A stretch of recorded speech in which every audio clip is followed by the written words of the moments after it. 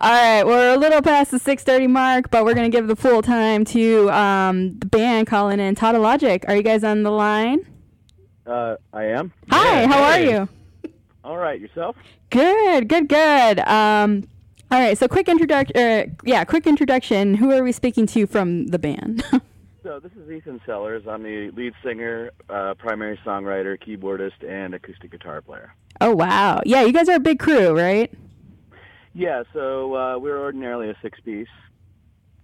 Yeah, awesome. Is anyone else going to be joining us a little bit later, or is it just you kind of chatting with us today? Yeah, it looks like it's just me. I'm at the bass player's house for rehearsal, but he's dealing with the garage door that got all torn up some kind of way, so... Oh, wow. The others haven't rolled into rehearsal yet, so... Oh, wow. Where do you guys normally rehearse? In the city anywhere, or...? Actually, up in Mountain Prospect. Oh, wow. Yeah, that would have been kind of a trek to make it down to Radio 1 Studios, I guess. Well, yeah, I actually live on the south side, south of Hyde Park, so it's an even bigger trek, but... yeah. You know... No, I wouldn't have been able to make rehearsal in time. You were like, "Sorry, guys, can't make it." Yeah, and with a big group like this, getting everybody scheduled is such a, it's a minor feat unto itself. So, yeah. Yeah, so you're one of the founding members. Was everyone kind of part of the group when you first kicked it off, or was it kind of like new members kind of coming in throughout the length of the group? More the latter. So myself and the drummer Pat Buzby are the only original members still in the band. That said. The newest member of the band has been with us 7 or 8 years. The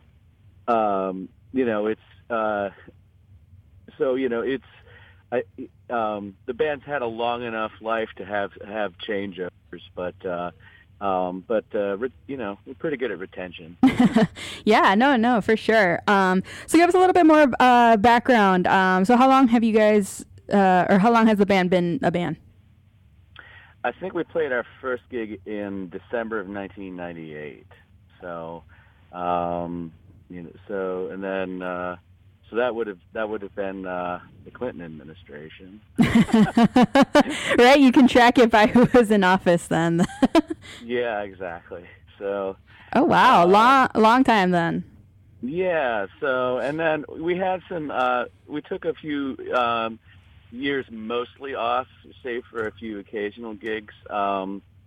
Basically, to pursue some other side projects, and also some of us started families. Yeah. So life goes on. And here we are. Right. So were you, did you start off kind of like on your own, like solo, and then just kind of formed, Tautologic, or was it always like between you and Pat that just kind of like you guys were a duo and then it just grew into what it did? Well, actually, let's see. I think this isn't even the largest version of the band. I think the largest version of the band was probably, and I'm speaking, of course, of regular lineup, not including special guests. I think we got up to 8 pieces at one point. Wow. Scheduling, of course, is the biggest bugbear, the largest, the larger that you get. But to answer your question about, it's always been a fairly large band. There have been some times we went through some periods when we were sort of between players, mostly because in the early incarnation we were coming straight out of college, and some of our bandmates were a year or two behind us, and then they graduated from college and moved out of town, and so there was a bit of turnover in that period of time. So we did have some. I think we did do some of their. There was like a brief White Stripes lineup. Yeah. But we've always, that sort of those sort of stopgap kind of configurations notwithstanding, we've leaned towards the lusher, more orchestrated sound, which requires more people. Yeah, I guess that was my next question. Like, was it always kind of like the intention that you would have so many people, contributing to, the albums, or, or was it like other factors that just kind of happened? Well, it was, I think it wasn't so much a matter of me setting out and saying, I want to have a mini orchestra as my band. Mm-hmm. It was more just a matter of what songs I was writing and what colors I wanted on them. And so, and then, I among the things that I studied in college was orchestration. And one of the things that they tell you in the Rimsky-Korsakov orchestration book is that you should orchestrate for the players you know. And so, I've over the years just kind of collected a lot of very talented friends, and so when I'm thinking about a song, and I think, it would sound really cool if it had a bass clarinet on there, because then that would sort of that would be evocative of another of Miles Davis's Bitches Brew album. Oh well, I know a guy. And you're like, who can I pick out to put in, kind of thing. Yeah, so that's kind of the that's sort of the and I think so I like to have those different colors on there because I think it makes it more interesting. But it's always a balancing act between doing that and representing the core live band, such that it's so that presenting the songs live isn't too difficult a task. So it's always balancing between all that exotic texture and what you can actually pull off with the people you have on stage. Mm-hmm. Wow. So you studied orchestra then in college. Were you always so musically inclined then, like as a kid, and then just growing up, you knew it was something that you wanted to pursue?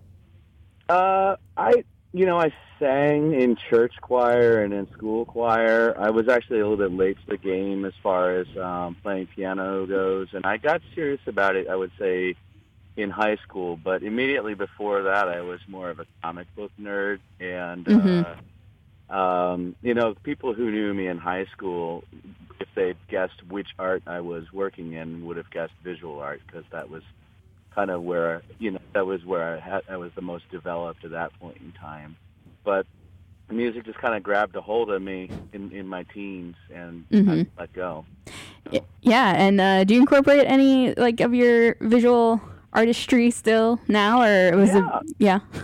Yeah. So actually all the album artwork I painted. It's all oil paints that I did. Oh wow.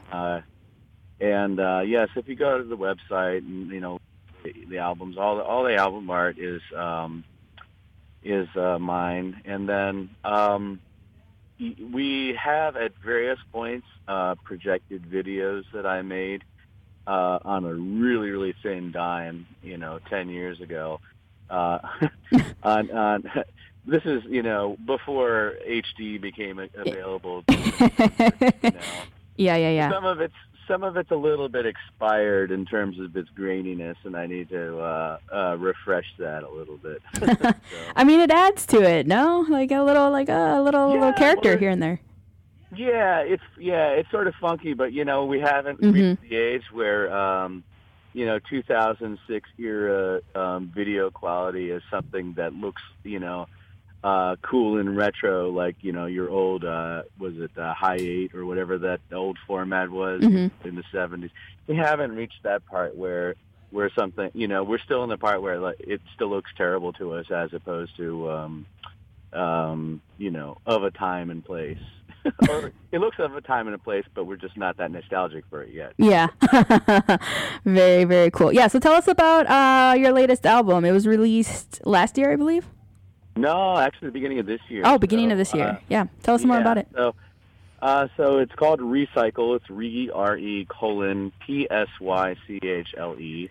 And yes, that is a pun. I got it. Okay. I was like, I said it out loud, and I'm like, is that on purpose? I'm assuming yes. Yeah. So it originally started out being called Psychle, but due to the long layoff period during which I did side projects and quite honestly, got my financial house in order because the recession was tough on me as a full-time musician. So the album was actually mixed and around the time that I left my former day job, and it just took a while to put together the funds to release it. I'm sure anybody who's put out an album can relate, and people who haven't, put out an album and promote it probably have no idea the ludicrous sums of money that go into putting out even a small indie release. But so anyway, the album thematically draws on a lot of the songs are about people I knew or know in Chicago, especially, quite a few in the neighborhood where I was living at the time that I wrote the songs, Hyde Park. So there are a lot of little character studies. And, I found as I was writing them, as I accumulated a bunch of them, that there were certain themes that the people I was drawn to write about, had, quirks, personality quirks, or quite honestly, life challenges, be it, addiction or something else, mental illness. And that those things, were not just, it wasn't just a matter of, hey, look at this weirdo. It was more just like, well, what's broken in our world, our society, that we, the people are struggling like this. Yeah. And so that's kind of an overarching, consideration in, thematically, and with the lyrics. And then, I mean, musically, it's all over the map. If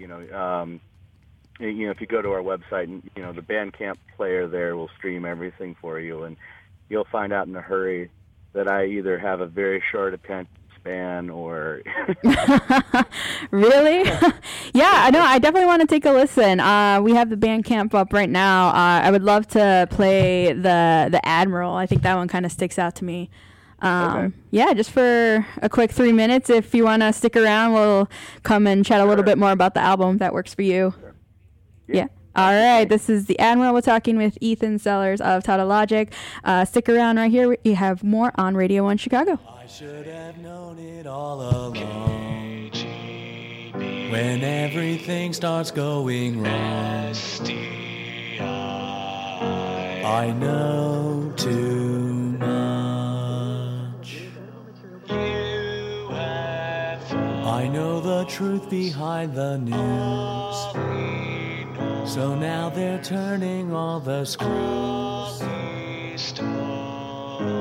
I won't give up. I can't be sure that I'm alone. My disconnected telephone, they bugged my brains.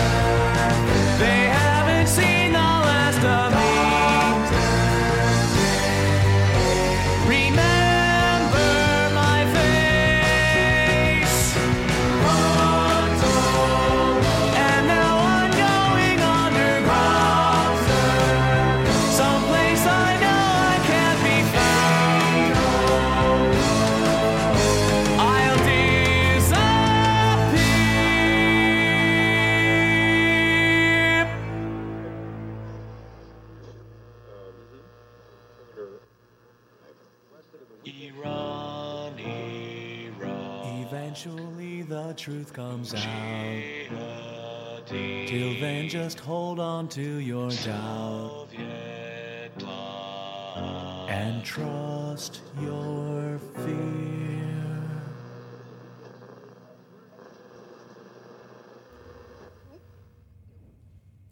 That was The Admiral by Tautologic off of their latest album, Recycle, talking with Ethan Sellers, one of the founding members of the band.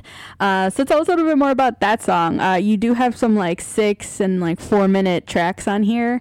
I think that might be the shortest one. Correct me if I'm wrong, though. I don't have it memorized, but as our sort of genre goes, these are actually relatively brief songs. It's not like Yes, where there's like a 20-minute long song on the album. So The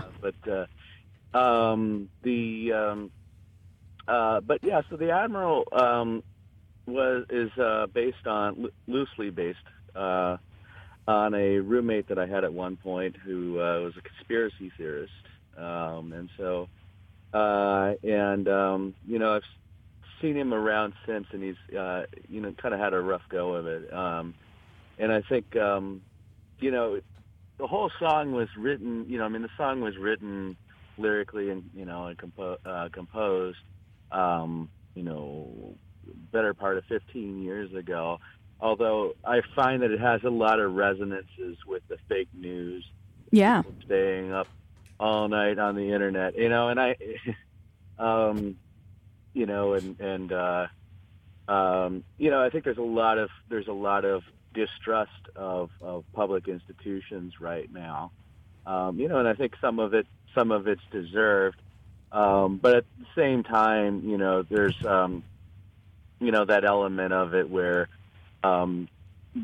there's that intersection between general distrust of public institutions and people who sort of have their own personal agendas or biases, and they'll believe anything that fits in with their own beliefs. Yeah. So anyway. Yeah. So you say you wrote that like 15 years ago then. So how has your, writing style kind of changed or developed over the years from like album to album, or even, just like own releases or things like that? Sure. Well, it's not entirely linear, because you still there? Yeah, we're here. Okay. All right. So something went buzz on my phone. I just wanted to make sure that wasn't like the battery. Oh, no. No, all good. Okay. So, so it's not exactly linear because because I don't necessarily just put out whatever is the newest song when we're putting together an album. I like to, curate or, put together what they, call concept albums. And so, and usually the concepts are lyrical or a little bit narrative.